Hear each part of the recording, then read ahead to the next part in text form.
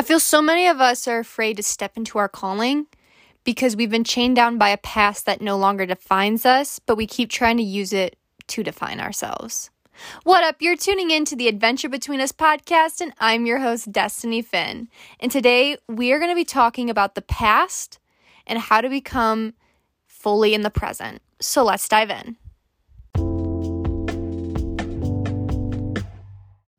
It's so good to be back with you all. I am a little cold today, though, to be honest. I can see my breath as I talk to you, which is a very fun, but slightly at times like, wow, it's cold out kind of feeling. But yeah, so what we were going to kind of be talking about today is just the past. Because I honestly know from experience, I have used my past so much to try to define where I am, forgetting that doesn't define me anymore. And actually, as I was working on this podcast, I did my intro, which is like a little different segment piece. And when I went to name that intro, I kept trying to write Definement. And my autocorrect for literally like 6 or 7 times kept changing it into Defilement. And it was really starting to aggravate me because I'm like, stop autocorrecting this. It's Definement, not defilement. But isn't that what the past does? It defiles us. It defiles your current state of beauty because you keep letting it just bring up its old wounds and bring up its old mistakes and to shame your present beauty and put you back into hiding. You know, your past says, yo, you ain't worth it, when right now you're a butterfly. You're no longer a caterpillar. But it keeps trying to make you go back into that cocoon and to live a caterpillar's kind of life, even though you are currently in the present moment a butterfly. And I love how everything can be turned into a lesson. Granted, not everything should be an immediate lesson. You should wait until your story, in a sense, becomes a testimony to some ways. But yeah, the past likes to define by defiling. Because as long as the enemy can keep you stuck in who you used to be, he doesn't have to worry about the miracle you have become. It's the concept. I once heard a mentor tell me this, and they were talking to me, and they basically told me that the devil doesn't care who you're going to become, in the sense of he doesn't care if you become successful or you become rich or you get the house that you want or you have the family. He cares about who you're going to become internally with your character and what it takes for you to get there. Because where you are now to where you want to be, to like where Yahweh has called you and created you to pursue, you know, in him, the devil doesn't want that. He doesn't want you to be refined. He doesn't want you to be sanctified. He cares so much about keeping you in your past and continually to shame you and define you with that, because he knows that will keep you stuck instead of moving forward into that refinement, sanctification process into becoming the ultimate person that you were created to be. Because he doesn't care that you have those dreams or goals. He doesn't care that you have the dream of writing a book or this or that. But he cares about who you're going to become and what it takes for you to write that book. He cares about the process. And that's why he tries to keep you so stuck in your past. And that's a really, like, when you understand that, the journey itself becomes so much more crystal clear to you. And I speak that from experience because after my mentor told me that, I really just kind of started mulling over it. And I was like, that makes a lot of sense. Like, wow. And I did. I really just kind of started taking time to process what my mentor actually meant by that, because everything has a surface level meaning, but everything also has deeper meaning a lot of times. And the more I thought about that, the more I could see the bigger picture in a sense. And I'm like, wow, the journey isn't that scary anymore. Because I don't know about you, when I get into a new path or I feel led to go do something and the Lord just kind of directs me into a new area in a new season, I start getting very overwhelmed about the details of the journey of, oh, it's going to be hard, it's going to be painful, all this and that.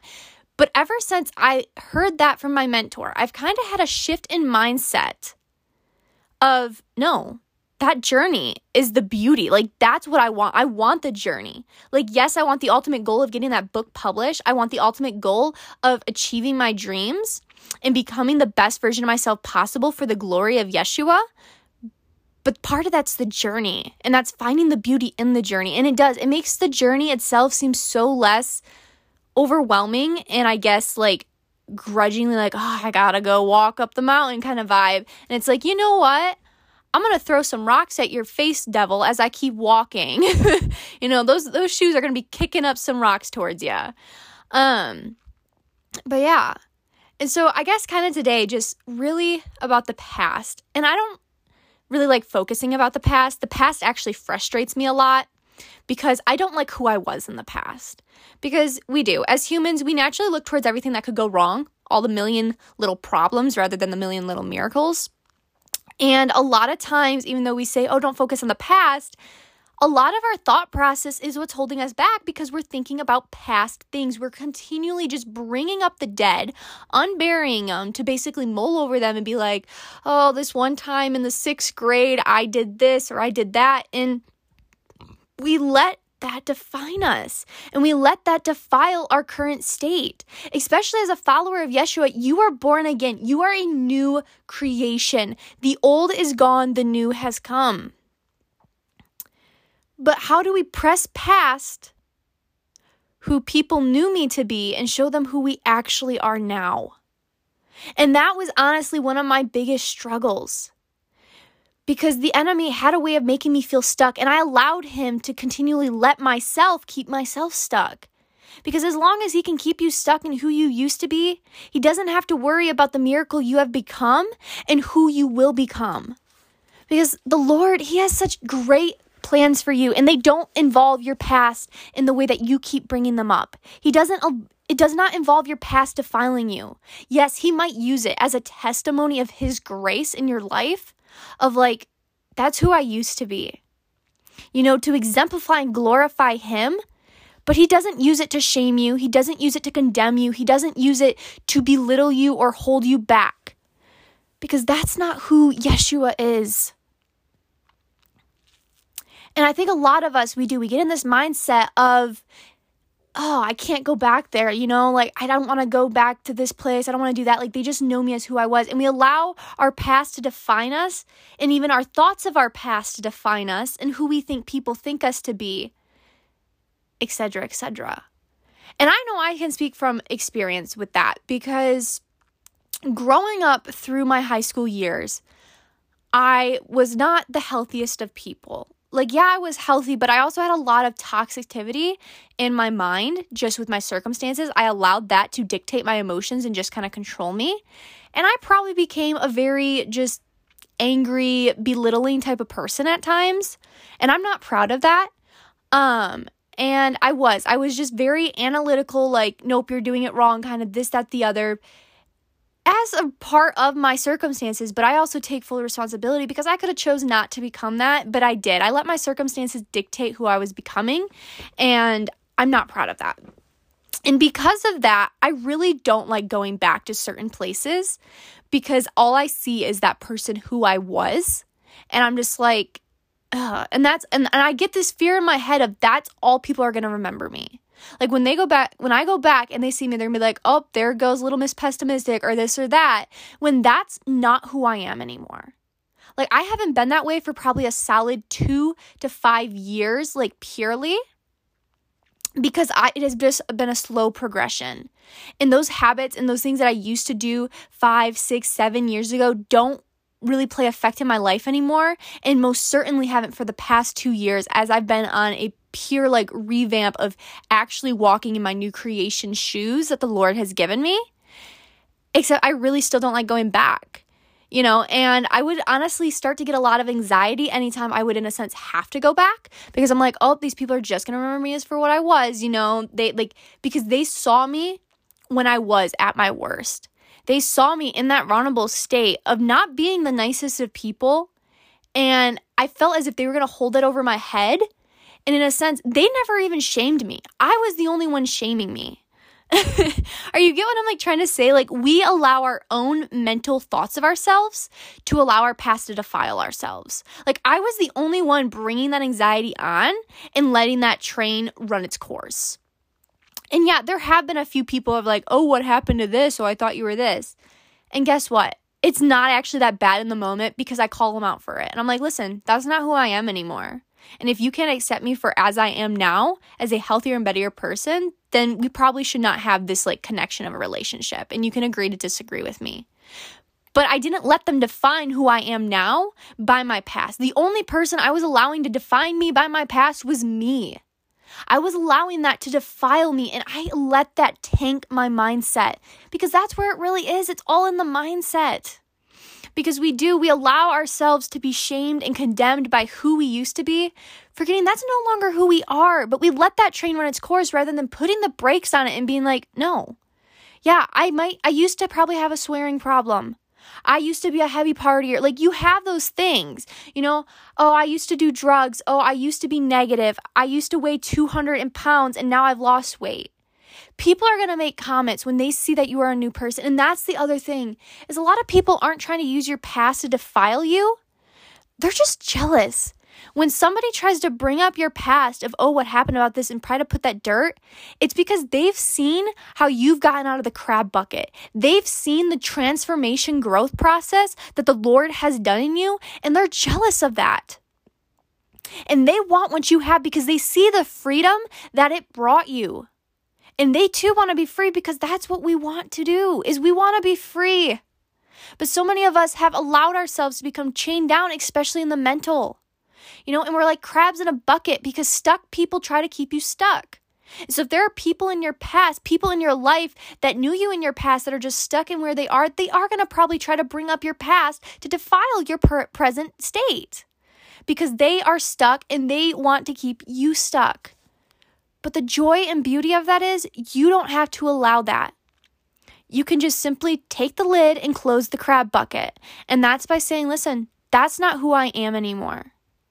And if you can't see me for who I am today and you want to just keep bringing up who I was, that's on you. But I'm not going to let that define me. And I can speak from experience. I've had to do that with myself more than other people. Like, yes, there's been a few people that I've had to do that with. And there are people that you might have never get a relationship back because all they want to remember is the person that you were. And they're just like, oh, well, you were all this, that. And even if you are nothing like that, even if it is night and day now, they might never be able to actually look at the new you for whatever reason in their human brokenness. And you're just going to have to say, okay, but I'm not going to let you stump my growth process. I'm not going to allow that to stop me. And you have to be okay with being misunderstood, because you will be misunderstood a lot. Jesus, I think, honestly, like, we forget that Yeshua, and I say Yeshua is because that is his true name. Like, Jesus is not his name. It has nothing to do with his name. If his name was truly translated in the Greek, it would have been Joseph. Not Joseph, Joshua. I'm sorry. I'm a little tired this morning. It would have been Joshua. And I grew up hearing his name to be Jesus. That's all I knew. It was like, Jesus loves me. Like, you grew up hearing those songs. And lately, though, I've really just had this kind of heart change of like, that isn't his name. And it's the concept of, if you don't know somebody's name and you're like, oh, hey, Emily. And they're like, actually, my name's Sarah. Like, they're not mad at you for calling them the wrong name. But if you now know that their name is Sarah and you keep calling them Emily, they kind of get hurt by it. And they're kind of like, listen, that's not my name. Please stop. And that's kind of the way with our Lord and Savior, is his name has nothing to do with Jesus. And actually, in the Greek, most names end with U and S as a honorary thing to Zeus. And so basically, when we call Yeshua Jesus, we're kind of slandering him, in my opinion.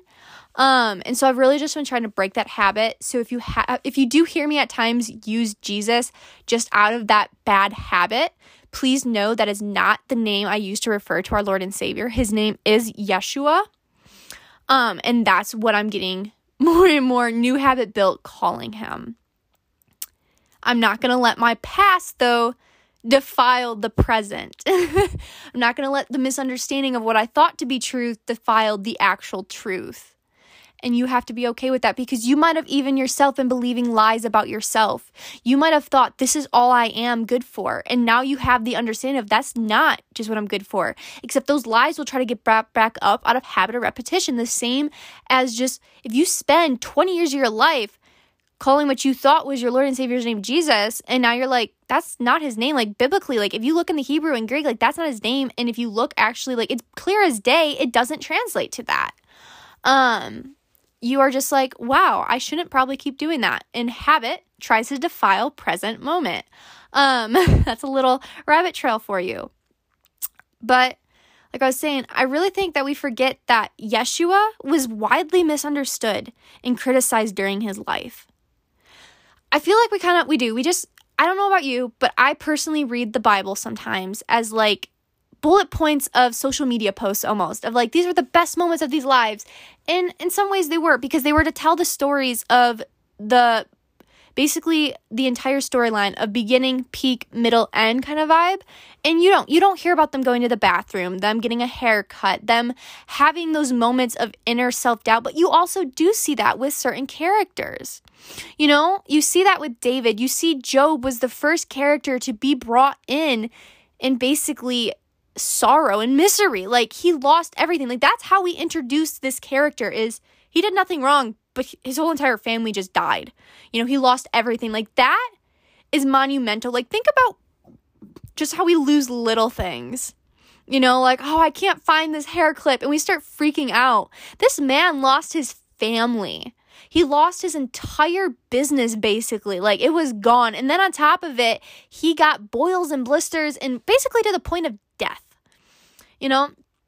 And that we forget. Think of the mental strenuity. Like, if you've ever lost a family member, you know that pain. Now imagine losing every single child of yours, or every single parent, every single sibling. Like, think of the monumental pain and sorrow that probably brought onto him. And even with Yeshua, like, we see him, but we also, I think, forget, like, when we just read that, like, one little verse of, and they criticized him, or they tried to trap him, or this or that. Like, he was widely misunderstood and criticized during his life. Like, he had people trolling him and talking behind his back. They were trying to kill him, and they tried to kill him, yet they did not succeed because he overcame death. But that is the point. Like, I don't know about you, but the worst I've ever had to deal with is, like, people telling me that they hate me and that I'm stupid and I'm ugly and this and that. I've never had someone flat out basically tell me that they want to kill me. I mean, I've had that kind of parenthesized, but I've never had someone, like, literally, like, I'm going to stake you to a cross and murder you. And I think we kind of forget that we don't actually take the time to deeply process this like, actual understanding that he was misunderstood. Like, he was criticized. He had followers, and he had friends, and he had people that claimed to be his friend, but were also in ties with Pharisees and turning on him. And I guess going with that, it's just a reminder, don't let people who misunderstand you stop you from what you're called to do. Don't allow people who misunderstand you to stop you from doing what you're called to do. And that goes with your past. Don't let somebody who only gets a glimpse of who you were stop you from becoming who you're called to be. Don't let that defile your current thing. It's like taking leftovers that are cold and gross and trying to put them on a warm new meal plate that's fresh. It's gross. It's defiling. It's disgusting. It's like putting on old clothes that you've worn now like 6 days in a row for working out that just smell horrible, which I don't actually do that. I'm just giving you a very, like, broad example. And it's like, oh, let's put these on, but you're also going out to eat with somebody on a date. Like, you're not going to do that. You're not going to wear stinky, smelly clothes that are dirty and gross on a date. So don't do that with yourself mentally. Don't mentally put on the lies of who you were and who you thought you were, cloud you from the truth of who you are. Who you are in Yeshua, the new creation you have become. The one that is beautifully and fearfully and wonderfully made. Don't take the scripture and put it into different contexts to serve your own purpose. And that's a lot of problems. What I'm seeing is we take the truth, especially in this culture, and we've taken the Lord's truth and his words and his deeds, and we put them into different contexts and given them different meanings to serve our purpose. Don't do that. Because truth that is then twisted is now a lie. It's an opinion, and your opinion does not equal truth. The past of who you were is not the truth of who you are now. So don't let that defile you. Throw it off. Stop carrying around dead weight. And that is something I see so strongly, is there are people who literally now for 20 years are been carrying around the same lies and the same weight that has nothing to do with them, something from their childhood of being told a lie of, oh, you're ugly. They have now carried that with them their entire lives, believing that they are ugly when that is not the truth.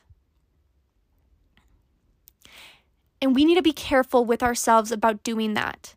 Don't just pick up other people's opinions and opinions of yourself of what you feel in that moment and define your life with it for the rest of your life. Don't let that defile you. Don't let that define you. Walk in truth, and that actually goes to the source.